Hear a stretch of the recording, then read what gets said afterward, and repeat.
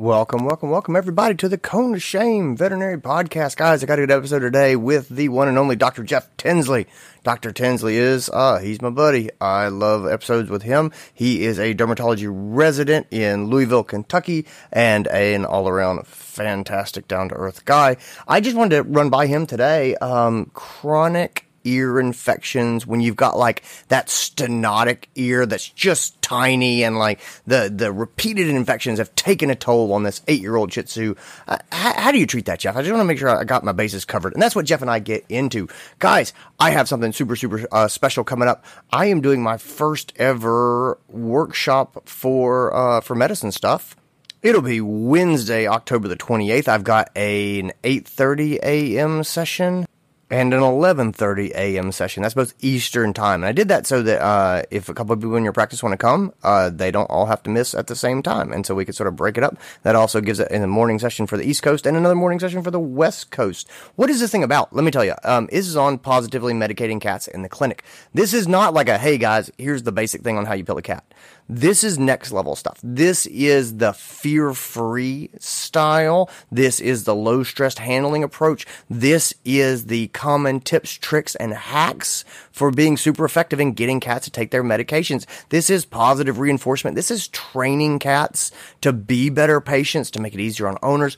All of that stuff. This really is not, I don't want you guys to think this is the basic, first day in vet medicine, how to pill a cat talk. It is definitely not that. This is, hey, you're pilling a lot of cats, and we don't want to stress out our cats, and grabbing cats and scruffing them and stuffing a pill down your throat. Not okay. And it's not how we want to, it's not how we want to practice. So let's talk about what goes beyond that. So think of this as a next level workshop. It is going to be interactive. We're going to definitely do some best practice stuff. It is going to be really cool. I hope that you'll check it out. The price is $99 for a seat for a 90-minute workshop. If you've got a group more than 5, hit us up and we can do some group discounting for a practice price. So anyway, I'll put the link for that down in the description of the show. And without any further ado, let's get into this episode. This is your show. We're glad you're here. We want to help you in your veterinary career. Welcome to the Cone of Shame with Dr. Andy Rourke. Welcome, everybody. Welcome, Dr. Jeff Tinsley. Thanks for being here, man. Hi, thanks for having me again. Oh, my pleasure. It's good to have you back. I got a derm case I want to bounce off of you. And honestly, it's one of those things that I've always kind of wondered. I want to do a kind of a refresher on my skills on one of the cases that I see commonly that I struggle with a bit. And that is the chronic recurrent ear infections. Yep. So let's talk about dogs. Let's talk about ear infections that keep coming back again and again. Let's talk about tiny ear canals and, thickened, sort of crusty ears. So I've got a Shih Tzu patient that I just saw. And this dog has had recurrent ear infections. The left ear is worse than the right.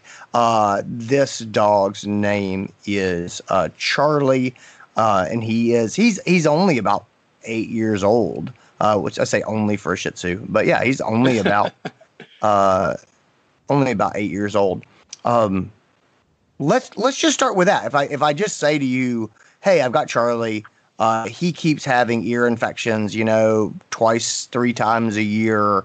The owners, I don't know how much to put it on the owners. They're not super on the ball, which is why these things tend to be nasty, and these ear canals are you know what I mean, are stenotic and things like that. But walk me through how you would deal with one of these chronic affected ears.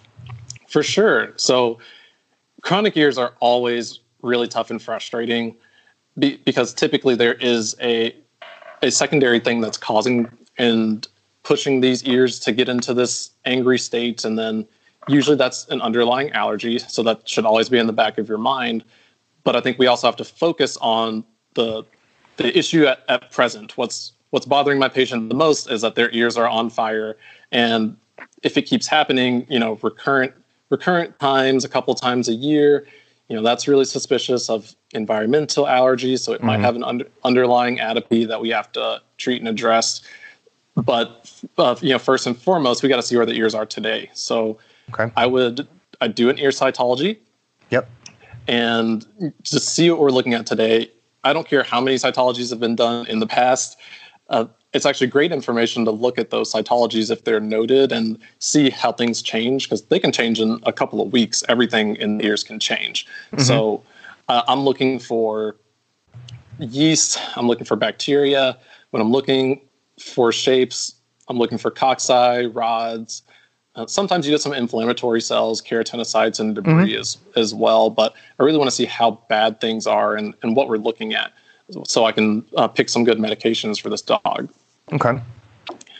And then I also want to look down in the ears and see as best as we can, what do they look like? So is it tons of pus and I can't see anything and we need to clean these out today to get a better visualization? Are they really stenotic? Can I even put my cone down in there? Maybe they're painful and that's not realistic. Right.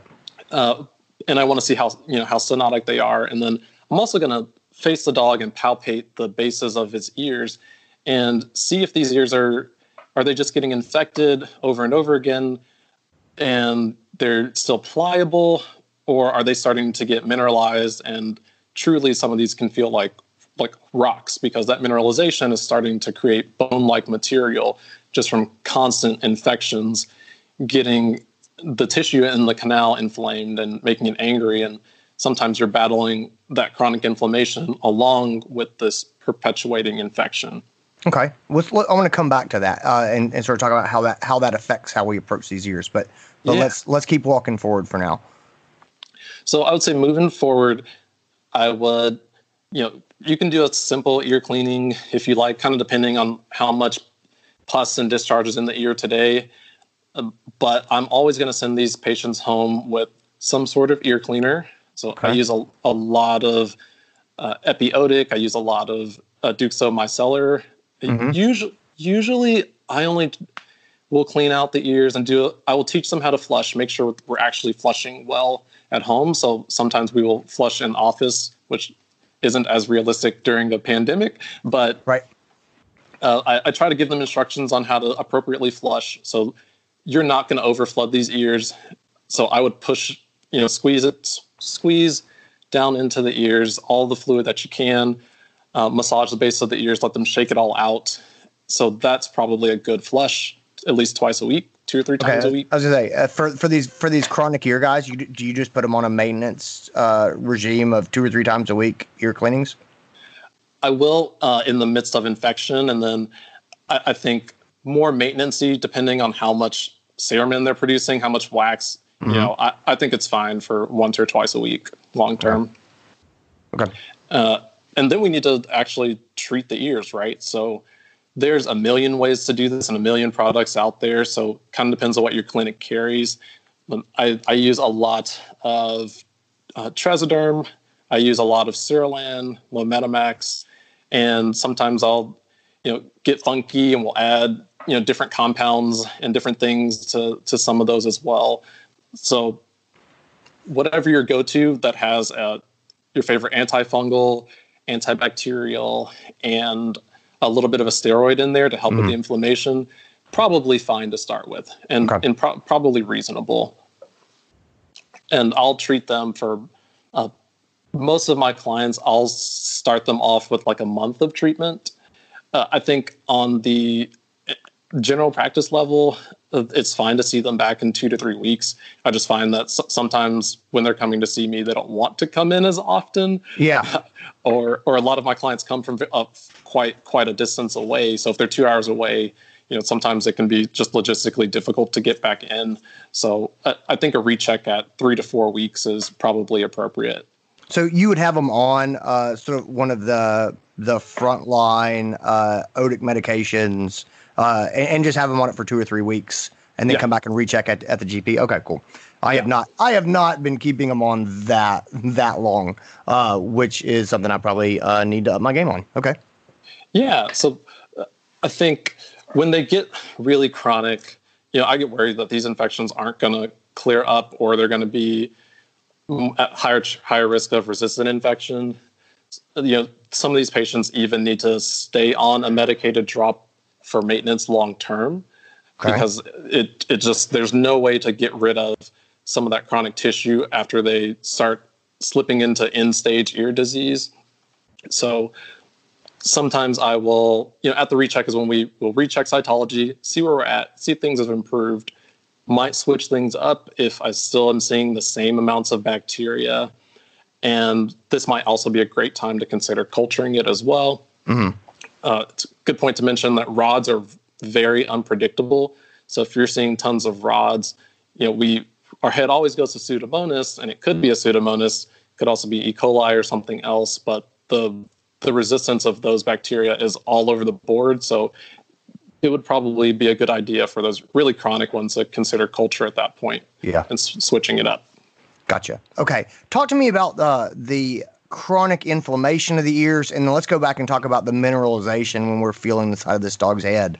How do those things play into treatment? How should they be affecting my my approach? Yeah. So if I feel like these ears are starting to get mineralized, I give my owners a heads up, and I'm like, okay, we are now slipping into end-stage ear disease, and we need to decide if we're going to continue to medicate these ears, or if we're going to consider surgery and a TICABU, depending on the patient. So if you feel rock hard ears and they're very stenotic, it's probably time for surgery. And if you're considering referral, and they're so stenotic that you are feeling actual rock-like material, you can send them to the surgeon. They don't need a dermatologist. Okay, it's good to know. Okay, I'll save them a consult there. So, what's going to benefit those sort of in between? You're not sure, they're pliable but getting mineralized ears. Those are the ones that we play with more medically, and those are the ones I will do a couple of things. So you can start them on a steroid to open up those ears. If blood work looks okay, it might be a good idea to check if they're older. You can start atopica. So that's a great non-steroid way to help open up and release that proliferative tissue within the ear canal. Mm-hmm. And it will take 4 weeks before it really starts to kick in, and we feel like we're sort of like chasing the bear of these ears at this point if we're doing this. So we're doing all of those topicals, still cleaning out the ears a couple times a week, staying on a medicated drop. Now we're adding maybe a steroid to open them up. Atopica is great and safe long term. It's not going to reverse any mineralization, so that's really important to tell them. But you may be able to potentially save them from needing a surgery. But if we are at that point where things are starting to get mineralized, I can't reverse that. These meds are going to be forever. Right. Yeah. So once I get the mineralization, I'm stuck. Talk to me about the progression with atopica. So I put them on atopica, something like that. And so I've got this stenotic ear canal, but it's not crunchy. It's not mineralized. Are you saying that I can expect to see that ear canal kind of open back up? And if so, what kind of timeline am I working on? Absolutely. So you can absolutely see these ears start to open up on atopica. I've seen some really drastic improvement from ears where I could barely stick a cotton swab in to having them look almost normal on that medication. Yeah. Okay. It's fairly safe long-term, fewer side effects than steroids. It's processed through the liver, but doesn't usually cause many issues. And they're typically reversible. Like when steroid makes my liver enzymes go up, if you happen to notice that with atopica, you can take them off of it. So that's great. Timeline wise, it's going to probably be a few months. So I think reasonably rechecking them in a month to see where they're at is good, making sure they're on the right track. But these ears may take several months. You may see increasing improvement in month 2, month 3, and longer. But again, if it's starting to work, I would continue it. If we take them off of it, those ears are probably going to continue to mineralize and backtrack. So it's forever. Gotcha. Okay, cool. Great. Sweet. Let's see. Get them back in a couple of weeks. Does the thickening, like the stenotic ear canals, aside from atopica, does that affect your treatment duration? So for me, when I see those tiny ear canals, I tend to go, well, I think we're going to be using this treatment longer than if I had a more open ear canal. Is that true as well, or you just say just treat them the same and recheck them? I probably treat them pretty similarly. So again, like I'm probably going to, if I'm doing a quote unquote atopica trial, if I'm not seeing major improvement in month 1 or month 2, then it's probably not going to be the best drug for that client, and we can stop spending money on it. Atopica tends to be a more expensive medication. Right. So if I'm not getting anywhere with it, I'll probably stop it and either focus on a low dose of steroids, and if that's helpful.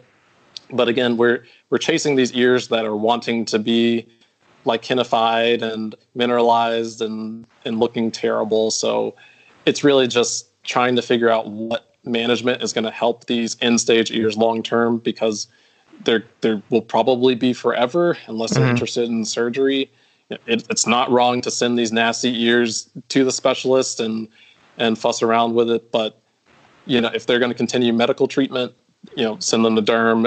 If they want to consider, they don't have to go through with the surgery, but if they want to consider that, most of these patients have already had so much ear loss and are in so much pain that it's not wrong to consider the TICA. And so some of them turn around and act like puppies after that surgery. Yeah. Oh man, that's always wonderful and also heartbreaking, because you realize how uncomfortable they were before. Awesome. Jeff, any last words of advice, tips, tricks, warnings on the chronic stenotic ear? Just something to keep in the back of your mind. Like, remember that these are probably allergic patients. If it happens to be an ear that's more one-sided, never forget that this could be, if one ear is fine and one ear is constantly having the issue, never forget polyps, masses, foreign body, something going on in just that one ear. And if it's really getting chronic, a month or 2 down the road, don't forget that these can also become middle ear infections. And it's never wrong to do a couple of weeks of an oral antibiotic for otitis media. But gotcha. Yeah. What's your go-to oral antibiotics if you're concerned about otitis media? I go with the cephalosporin. Okay. So good old Simplicef is probably my go-to, and then cephalexin is fine as well. Perfect. That's super helpful. Awesome.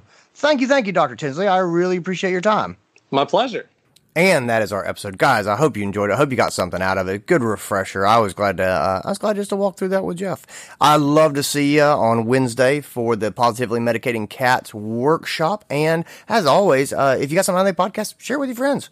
Help us get the word out. Help us find more people who like what we're doing. And always, it super makes my day if people want to write an honest review on iTunes. So anyway, that's enough from me. Thanks a lot for being here. Take care of yourself. Enjoy your Halloween holiday coming up. Talk to you later on. Bye.